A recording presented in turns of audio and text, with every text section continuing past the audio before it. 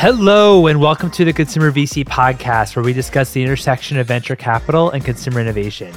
I'm your host, Mike Gelb, and if you're enjoying this show, you can subscribe to my newsletter where you'll receive every new episode a week early. Head to theconsumervc.com and click subscribe. All content and episodes are for informational and entertainment purposes only and is not investment advice. Our guest today is Vijen Patel, who is the founder of Pressbox and the 81 Collection. Pressbox was a 24/7 dry cleaning and laundry services business, which Vijen bootstrapped to a very successful exit to P&G and now is Tide Cleaners. The 81 Collection is a VC fund that focuses on the hard industries. This was a fun conversation to see how Vijen started and scaled Pressbox, as well as where he sees the opportunities where others aren't at the 81 Collection. Without further ado, here's Vijen.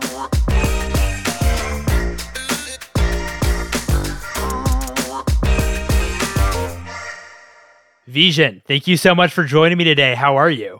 I'm great. How are you, Mike? Doing great, thanks. Doing great. So excited to talk about the world of entrepreneurship and also your new venture capital fund, which is really exciting. And dry cleaning, all of it. Exactly. So were you always fascinated by dry cleaning? I mean, what was kind of the insight that led to Pressbox? So no, I remember calling my mom when I originally started this idea and she cried. She's like, "You're starting a dry cleaner? What?" And so the story actually reverses a lot. So the first business I ever had was I was 14 years old. It was selling Cubs tickets. And so I always had this entrepreneurial urge. But after college, I was at McKinsey for a while in the consulting firm and then did private equity. And so I kind of had this I subdued my entrepreneurial urges pretty deeply.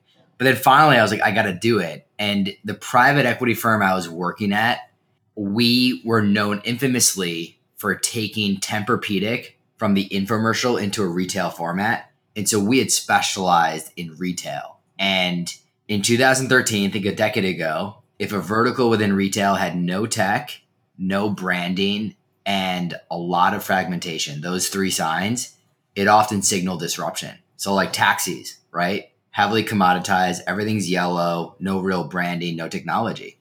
I saw the exact same profile set in dry cleaning. So little to no passion on dry cleaning, but just saw an incredible opportunity for innovation in it. So it was, and obviously it was like the technology side on dry cleaning. Nothing really had changed in terms of how you actually obviously went to the dry cleaners. You didn't ever have, these types of lockers. There wasn't kind of any type of technology that actually would signal when your actual dry cleaners are done. I mean, it's just a great place to start a business often is what sucks in the world. And it sucked that I know I was in finance at the time and the dry clean hours from 9 to 5. And I never was available to do that. I either have to go home early or go to lunch or whatever and do that. And so that was the original focus is dry cleaning sucks. The entire experience sucks right now. But then as I dug in, right, I thought about those three traits earlier on parts of retail, the lack of technology, branding, and a lot of fragmentation. And I thought about taxis, and the way Uber and Lyft all worked is because they recreated the supply and distribution method, right? They replaced medallions effectively. And so then when I dug deeper into it, I was realizing the real innovation in dry cleaning is actually, it's got to be in the distribution method or supply. And so what did you do first when you were thinking about disrupting on the distribution side?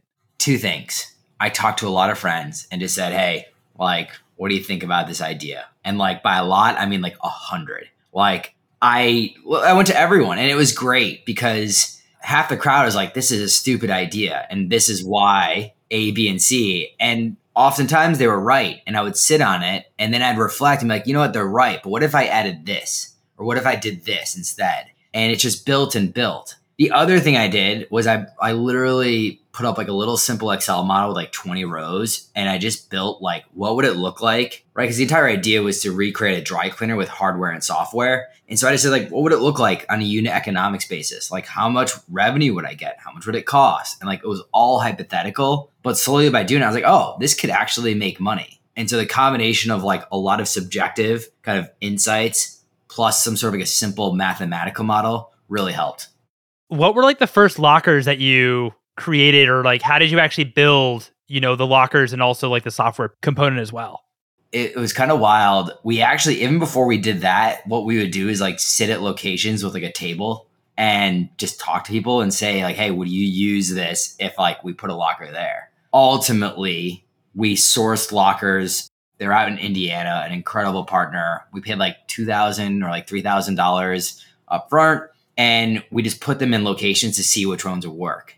And what was really exciting, or like the interesting insight, Mike, was that we thought we'd put all of our lockers in offices. We were like, oh, this is where this is where the suits are. This is where like the lawyers are, the bankers, all that stuff. And we were 100% wrong. We slowly found out. We tried a location in like a multifamily, so like a high-rise apartment, and it crushed it. And we were like, oh my God, we've got this all wrong. And so we pivoted really quickly. So in short, we were really experimental up front. We put a little bit of money in hardware. We used SMS to get started, so text, and we just built from there.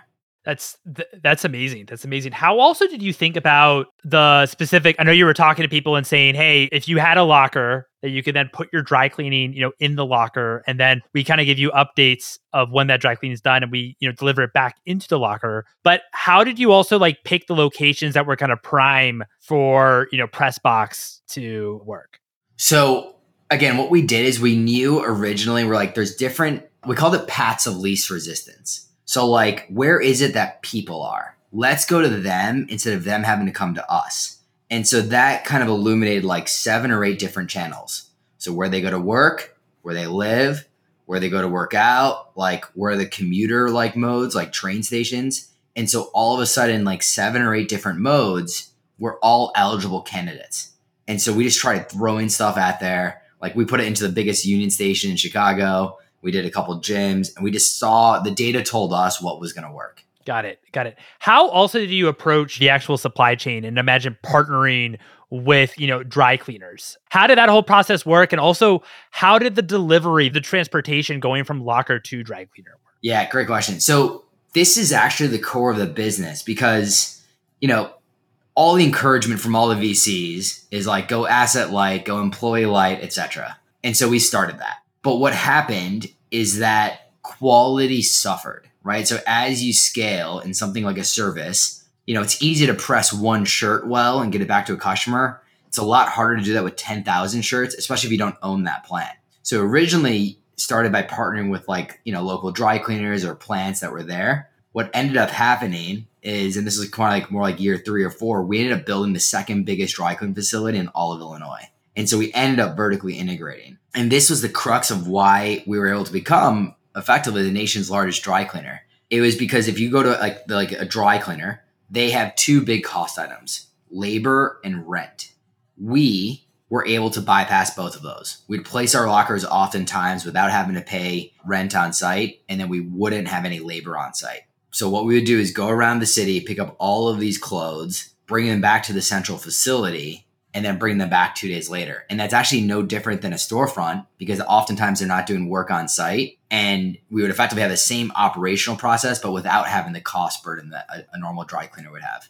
Now you say that, of course, when you talk to VCs, obviously, they love, asset light businesses and everything. When you were raising capital and fundraising, was it difficult to kind of paint a picture about why it actually made sense to be vertically integrated? So we didn't start off like that. So originally, but to your point, we had hardware and that freaked everyone out.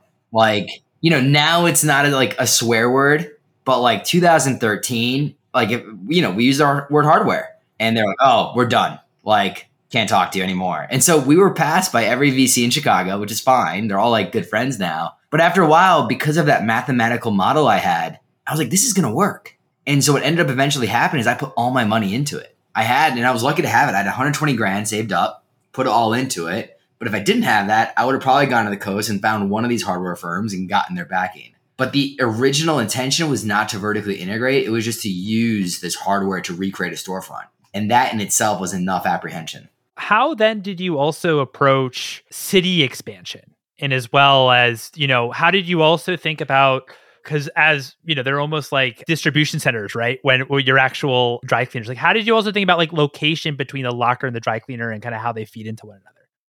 We had a lot of competition. Like, I don't know if you remember Washio? Was that in LA, right? With where you were? You remember Washio? Oh, yeah. Washio raised a ton of money. Our good friends are Ajay at Rinse, awesome people. And so we all went after this space. So there was a lot of competition.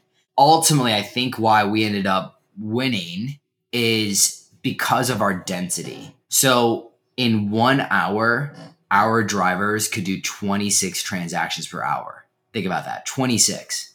So we could go to one building, drop off 3 orders, pick up 5. We could go down the block and do that again. And so all of a sudden our efficiency on like per mile, per driver, exactly, just like was way lucrative. Like we made money and we did it efficiently. That was very different than going to pick one order up on like the northwest side of like Chicago and then go to the south side and then go up to like Lincoln Park. And so our numbers worked because we had a lot of density. And so as we thought about national expansion, 2 things we looked for. So 1, we wanted to make sure we were first profitable in Chicago. So we were cash flow positive in Chicago after about a year and a half in Chicago. So pretty quickly, and not like EBITDA, like cash flow, like we spit out cash flow. Once we did that, we're like, all right, this is working. Now let's look to other cities. And we looked for 2 things in new cities. We loved new developments and we loved density. And so we would literally scrape through all the city data. And what ended up happening is that we went to DC and we went to Nashville, which was like, who would have ever guessed those 2 cities? But those were our second and third cities for those factors. Got it. So based off of density and imagine too, it doesn't in some way, they obviously have to be close to the lockers, but you actually then have more flexibility of where these dry cleaners are actually going to be located right around the cities. Yeah. So for our locations, exactly. So we would have effectively like geographic boundaries, but then we would always have only one central facility, right? So if you go to your normal dry cleaner, which God knows when the last time we've been to one, they're most often not doing work on site. So you go on site, they collect the clothes, but you probably won't see any machinery in the back. They'll actually take it to a central facility. And so we would do the same thing. We would just put the lockers instead of the storefront at a place of greater convenience. So in each of our cities, we would have one place where they would produce all the supply. How did you also approach price too, and kind of the premium that customers would be paying? It's funny. A normal dry cleaner operates at 15% gross margins. We were able to operate at 55 because we didn't have rent, we didn't have labor on site. Like we had good unit economics. I was actually talking about this yesterday with one of our portfolio companies, but we actually anchored to market prices. So we would do like $199 a shirt, which was like the norm in Chicago. But this is where it got interesting. Once we were entrenched in people's lives, it was very easy to do price increases. And oftentimes our price increases were because of cost increases. So we wanted to offer all of our employees health insurance, from our plant workers to our vehicle drivers, like everything. And so we would explain this to customers and increase the price by like 7%. And no one would ever complain except for about 20 people. Okay. And these 20 people, I'll never forget this, had never used us. And so it was fascinating because you get all these complaints with price increases, but then we look at their order history and it's like, you've never used us. And so it's like, you were never going to use us at the lower price anyway. So it's fine. That's awesome. I mean, that's the best problem to have. Who did you kind of target as your ideal customer, and how did that ideal customer kind of change as you maybe put lockers in different locations? Yeah. So eventually, right, like, an office clientele was different than a multifamily clientele. But as the numbers came back that apartment buildings and condos were really where we were going to hit like a home run, we really realized that our core customer was like a 25 to 40-year-old, often making more than like $100K. And they loved our service because of convenience, right? Like at 8 p.m., at 6 a.m., like if you're a physician, whatever it is, you can go back down to your lobby, find this thing, throw your clothes in there, use our app, and you're done and dusted and like move on with your life. And so we eventually had the tagline, life, not laundry. So like, don't build your life around laundry. We'll take care of it. Our core demographic were 25 to 45-year-olds, often pretty wealthy, which eventually became one of our most attractive aspects as we went to sell.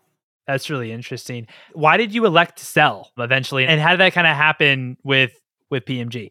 So remember when I talked to you about how we talked to everyone up front and like a lot of people, 100 people, and we're like, hey, what's wrong with this idea? And we kept that list, by the way, like since the last day, we're always like, all right, these are the highlights of the business and these are the issues of it. And one of the biggest issues was, who do you sell a large dry cleaner to? And like, I can't sell to another dry cleaner. And, at this point we had 1,200 locations. We were in 10 cities. We were big. And so we always had our eye on strategics, always did, because like eventually who else can pay for those? It was either private equity or strategics. Were you always thinking about an exit for the business when you started it?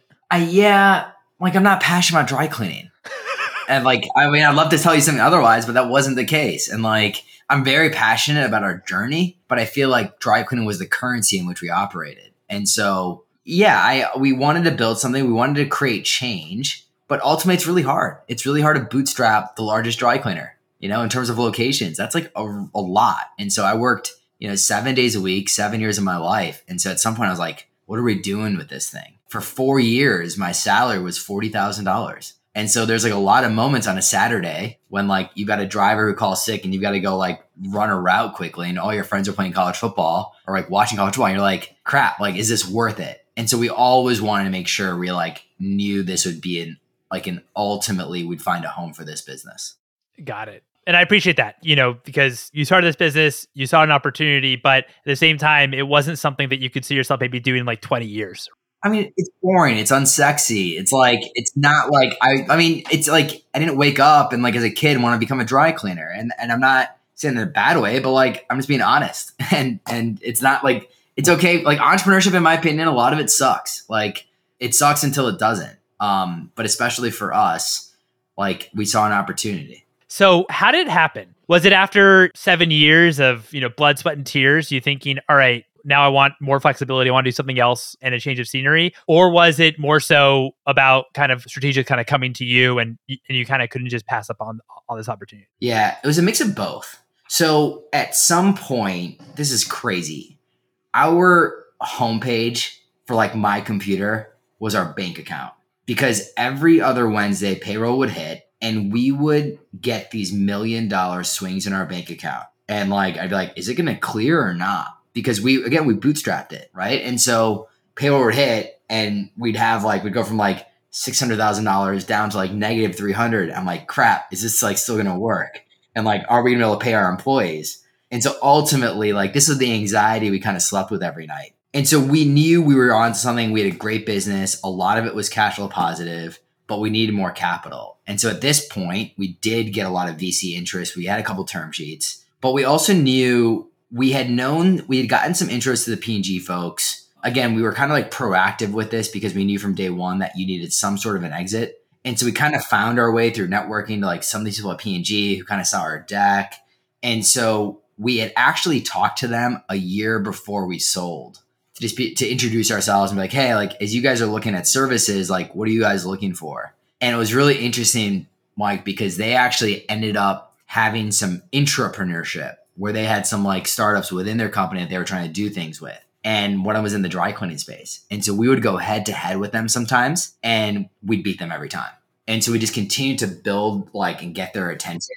Why were you beating them every time? This is the beauty of entrepreneurship. It's like I wasn't going to let it lose. It's like it was our company. And so we went hard. We'd be persistent. We'd do follow-ups. We would do whatever we needed to win that contract. And, if you're a well-salaried employee at like a large Fortune 500 company, are you going to have that same drive? And ultimately we had a head start and I could lean on, 1,000 other relationships and be like, hey, call this person, call that person. And this is why I like ultimately really love Chicago. But every time they'd call it, like the people that were our first believers in which we said we'd do something and we did it, they always had our back. How did the conversations kind of engage to, hey, we know you guys, but hey, now we actually might be thinking about acquiring you guys? So this got wild. Remember, we had some term sheets, right? And so like, hey guys, like we're going to go take financing on. We're competing with your little, like your startup in P&G. We're going to go take this capital and continue to compete with you guys. And also, like, how much on the term sheet wise, how much were you actually looking to raise when you were thinking about one of these, avenues? How much were you kind of ballpark were like thinking about raising? This was 2018. We had a couple term sheets at like $4 to $5 million. Because again, we were cash flow positive, so we didn't need a ton of capital. Yeah. And I think we could have raised more. We didn't need to. We took on debt. Like we had some other financing things because like we had hard assets. We had cash flow, like it was a good business. And two crazy things happened.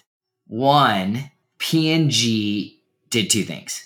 So one is that they have a philosophy of build or buy. All these strategics do, right? Because if you think about what they're sitting on $1 billion of cash. right? And so they're like, look, we could go buy this for X, or we could just build it ourselves. I'm like, if it's cheaper, let's just build it.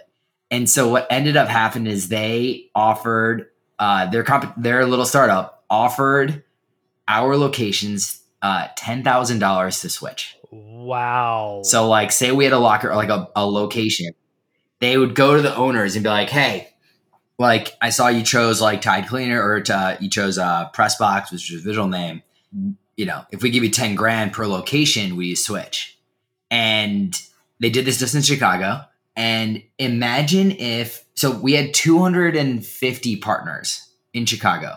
How many of those 250 do you think said yes? Offering 10 grand to all of them. Each location. So you 250 locations, 250 partners. 250 partners, probably like 400 locations. Yeah. And you're not paying rent, right? At all. I want to say a lot of them. But at the same time, if they're keeping their tenants, if this system's already keeping their tenants happy with having, Pressbox on the site, then maybe actually not so many. Interesting. Yeah, that's a good reflection.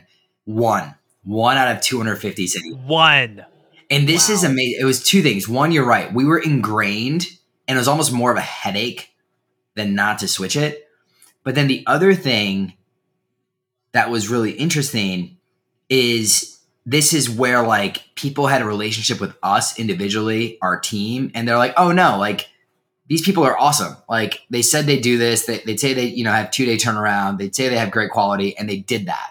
And so like we've got their back. Like we don't need the extra money. Like this team's awesome. We've got their back. And so that when they saw that, they're like, all right, these guys are worth it, right? Because for them it was build or buy, and they're like, all right, we can't build it. We can't just buy it. Like buy their locations. The second thing that happened is they lowballed us twice. And so at this point we were like, hey, like we're gonna do it. And this was the wildest moment of my career. I look back on it, I was like, should we have done this? And I'll never forget this because my wife was so mad at me. But we'd gotten a lower term sheet and my co-founder was just like pissed off. And he's like, screw this. We're gonna send them a redacted term sheet. None of the names on there, but like just the numbers, and be like, hey, we're signing this term sheet. We'll like look forward to like continuing the conversation like down the road. And it was like millions of dollars. And so my co-founder called me, is like, hey, like let's just send this email. I was like, yeah, that makes sense. And my wife's next to me and she's like, you just did what? Like we literally could have gotten millions of dollars and you're trying to play hardball. And remember, right? Like I had years of us like having a salary of 40 grand. So like this was a lot. I mean for anyone, but especially like with what we had been through.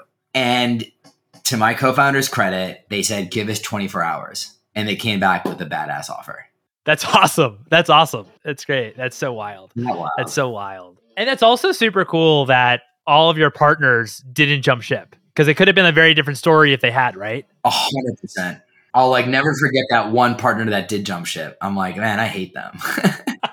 Because at the same time, like I also kind of see it from like their standpoint on the landlord standpoint, where it's like, hey, this is a perk. This is a great perk for, tenants of that. And 10K, like that's a lot of money in some ways, but at the same time, not life-changing money. It's not really going to put us, over the edge in some ways. And so if this is a perk that's really, adding to the better well-being for, people that actually live in these complexes, then, or work in these complexes, then like, why would I change that? 100%. And what's amazing about that is like, to your point, technology and all this amazing stuff out there. But at the end of the day, like humans are humans and it comes down to relationships. And these people loved us. And we had spent 5, 6, 7 years building these relationships with people. And ultimately, it wasn't an amount of money that wanted to forego that relationship. Yeah, no, exactly. And that's a really great point. So you sell the P&G. We talk a lot about this show about when you sell to a company, you also have to imagine yourself to work at that company and see how the culture would actually fit in. Things kind of mesh and come together. What was it like for you working under P&G and what became Tide Cleaners? So I had a great experience. They're in Cincinnati. They're nearby to us in Chicago. So we had a lot of overlapping values, which is amazing. Just like putting hard work in and great people.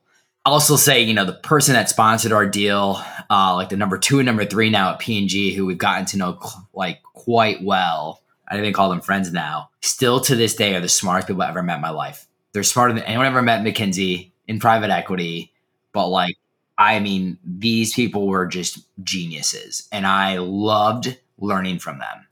There were two interesting insights that we picked up on that were humbling. One is I, from the outside, had just dramatized P&G because, they're an amazing company where the mop, for instance, worked for thousands of years. And then all of a sudden they created the Swiffer and it's like, oh, this is a better version of the mop. And you don't need the mop anymore. And I in my head, I had made these fantasies up that they are just marketing geniuses.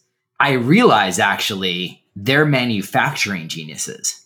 And what I mean by that is that yes, they've got incredible Super Bowl ads. They've got all that stuff.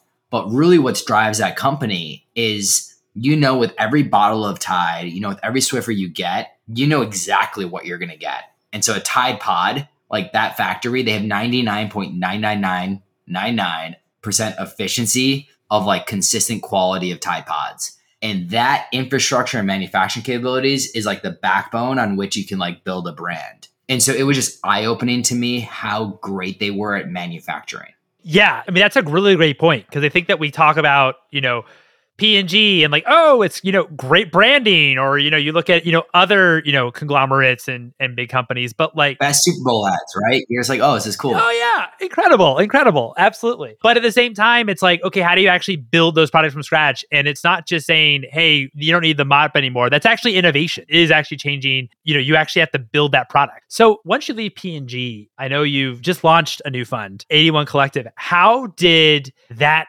come together?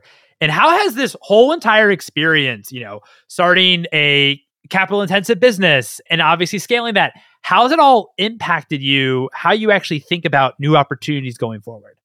So I ended up stepping down from Tide Cleaners in 2020 and I took 2 years off. And if anyone, who listens to this gets the fortune of, having a payday and having the ability to take time off, I highly recommend it. Because what ended up happening is by effectively doing nothing, kind of rebalancing my life, I noticed where my spikes of energy came. And it was three things that I realized just filled me up. One is I love entrepreneurship.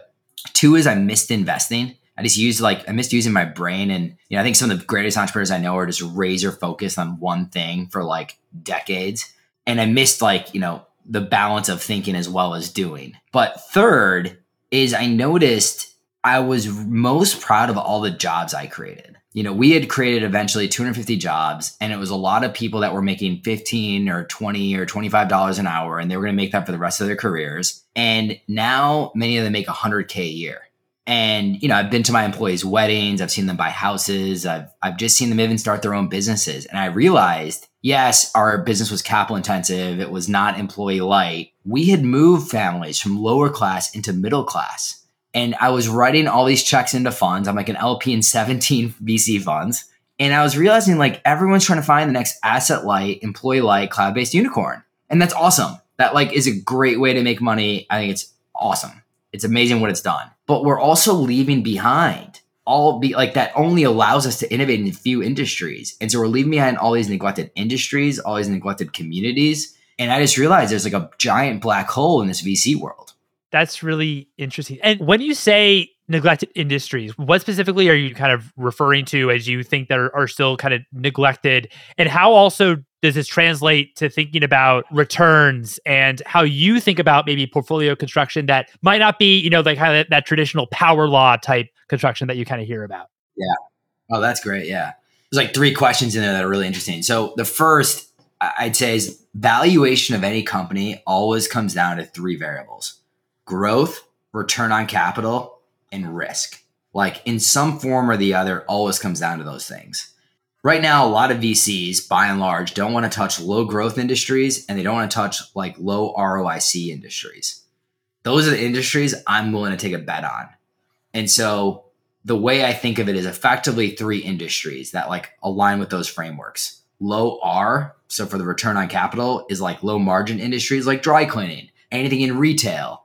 The other one is capital intensive industries. So this is manufacturing, construction, logistics, supply chain. And then the third is low growth industries, which is oftentimes real estate. Real estate's 30 or 40 years behind things. When's the last time we innovated a paintbrush or a brick building or even the home? And so those are the three areas that together, I kid you not, comprise 55% of America's economy. And almost no VCs touch it. So how then, since these are, since these are low margin, low growth, capital intensive industries, which I'd imagine VCs that are listening are like, ooh, why would I ever want to touch those? And I totally understand why VCs wouldn't touch those businesses. But how then do you think about when you're investing in these types of businesses, what does that growth trajectory look like? I mean, because I think that when you think about VC, you think about kind of outsider theory, and you have, if you invest in 10 companies, you maybe have two. The hope is that you have two that return the portfolio and some, right? But how do you think about what the return profile kind of looks like for these types of businesses?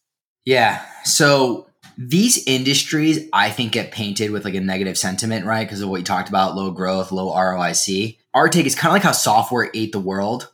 We think high ROIC startups will eat these low ROIC industries. So for instance, right, I told you like we operate at 55% gross margins. Soon, the business will actually operate at 80% margins or have the potential to, because the entire backend will be automated. And so all of a sudden you'll have, this plant that's operating at 80% gross margins. You'll have 24/7 consistently high quality. And it kind of sounds like software. And so our take, right, is like these industries are actually going to get disrupted. And then this leads to your second question, which is effectively these are giant parts of the economy that you think about where we are in the Midwest, where a lot of it's focused here in the Midwest. And a lot of Fortune 500, they built their businesses here. And I often think like what percentage of the Fortune 500 right now or S&P 500, if they started again today, would be able to get a VC check. Yeah. It's like oh, you're trying to build equipment for farms? What? You're trying to build an airline? You're trying to whatever it is. It's like, oh, you're trying to build motorcycles? This is stupid. This is so capital intensive. You're never going to make it. You're trying to make burgers and create a franchise model out of it? Yeah, exactly. Yeah, stupid. And so to your point, we're excited because we think we'll have multiple exit opportunities for our portfolio if they generate cash flow. And so this is our preaching. And there's a couple funds out there. One that I really admire is called Founder Collective out in New York, but they effectively figured it out as well. It's a bunch of founders, but pretty much raise your pre-seed, raise your seed. But then the name of the game is raise as little capital as you need to achieve the goals you want to achieve. And, I didn't have a unicorn exit, but I had a great exit that, takes care of my family, my employees, whatever. And that was great. And P&G only bought us because we're cash flow positive. And, as we're going into this new economic environment, obviously everyone's talking about cash flow, but that's where it is. And you get a lot of great cash flow in these boring, unsexy industries because they've got inelastic demand. And so that's why we get excited. So we've seen maybe traditional technology companies, for example, Amazon took a long time, right, to be cash flow positive, right? Uber, I think is they're just now turning a corner on profit. And so it's been a long time. When do you see for the businesses that you invest in, when does that because of course these are capital intensive businesses. So, there's probably going to be a period where you aren't cash flow positive. So how do you think about the overall trajectory of the actual business, and where do you think about where they actually should be cash flow positive and that kind of turning point? I think there's 3 levels. I think unit level profitability, I think there's city level profitability, and then there's company level profitability. And the beauty's in the details. And so ultimately, with these unit economics, a lot of these should be there. They should profit on a city level. It's okay if it's not profitable at a whole company wide level, but you've got to make sure a lot of those expenses aren't they're actually growth, or if you go in an environment like this, you can actually take it away. What we get excited is if you've got a core business that's profitable or cash flow positive, you have multiple paths there. So right now in the industry, no one's writing a Series B check. And, if you had cash flow, it's okay, great. Can't rate a VC round. Let's go dividend recap.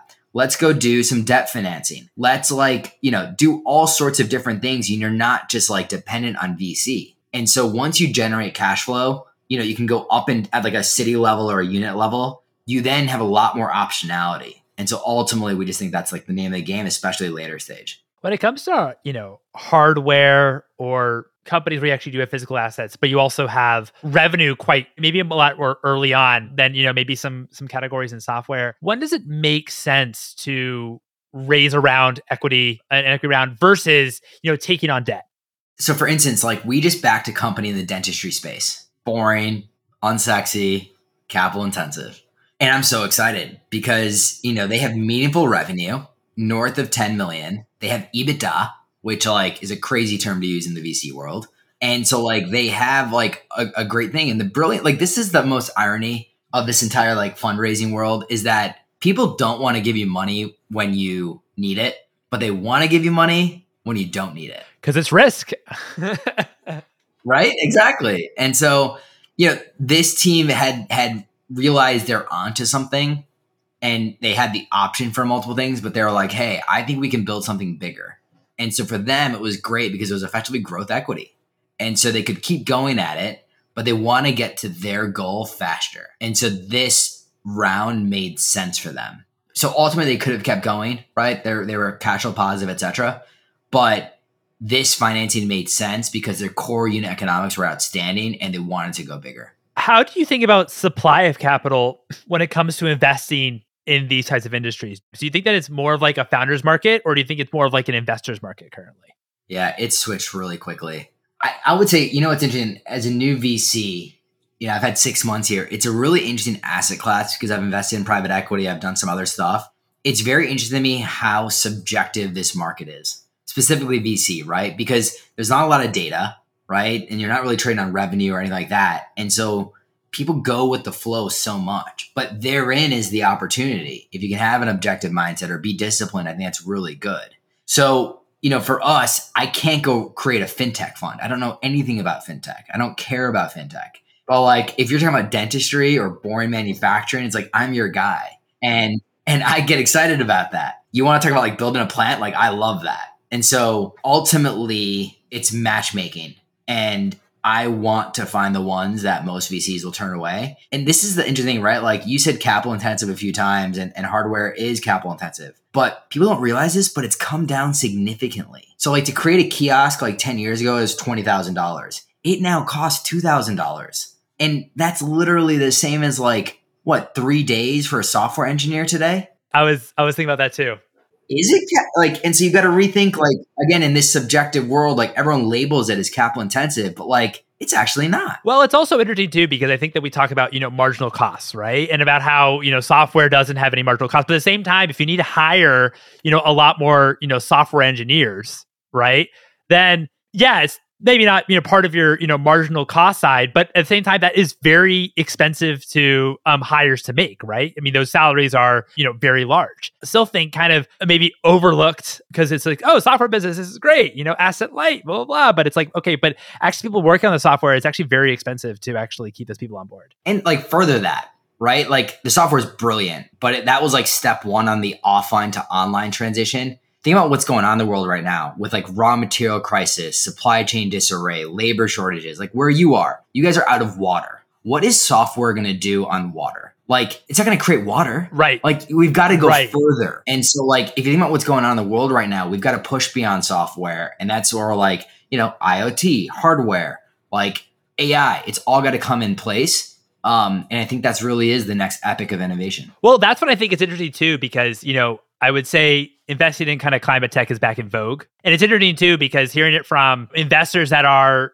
very software oriented, I want to say technology oriented, but really software oriented, right? Where it's like, well, if you want to create in some ways meaningful change on the climate side, you need to build things. You need to build physical things. It can't just be, software. Yes. And so, and those economics, you might not, know or like those types of economic type businesses.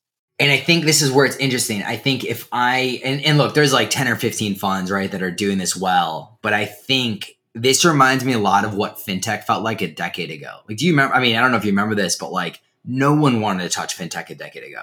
Too legislative, too bureaucratic. The brands of Goldman and Morgan Stanley, like you could never touch that. And now it's all been unbundled. And I think a lot of that with these industries right now, where it's like no one wants to touch them. But in a decade from now, I think this will be some of the biggest winners. It's amazing. It's amazing. How did you also approach, raising 81 Collective? And how did you also choose, the partners that you worked with? What's kind of the founding story behind it? Yeah, it's amazing. I'll say, right, this is the hardest fundraising market. I think most people would say in like the last 2 quarters have been the hardest in the last like decade. And we're going to end up being oversubscribed. And it's nuts. And not even on our like lower limit on our hard cap. And obviously we're not going above that. But there's 2 things that bring it together. One, we are counter-cyclical.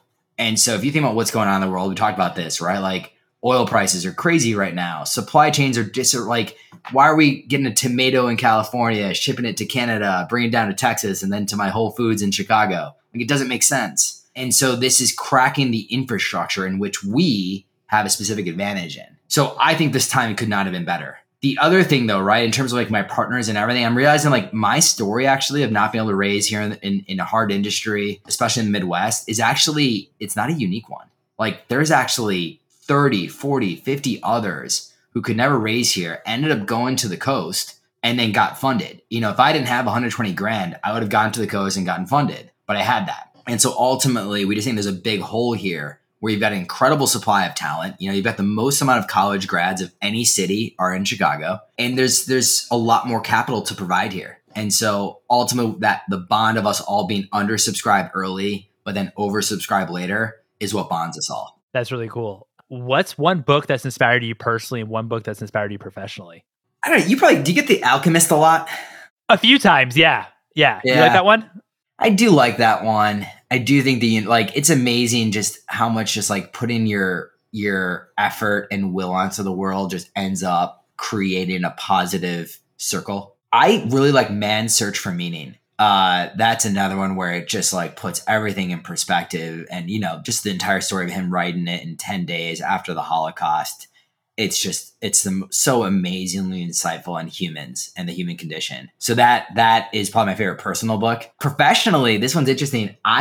No one really knows about this book. It's from like 2012, maybe. It's called Heart, Smarts, Guts, and Luck, HSGL. And it never got like widespread press, but it was written by two McKinsey people who had pretty much broken down all entrepreneurs. And pretty much they figured out that every entrepreneur has these four things: heart, smarts, guts, and luck.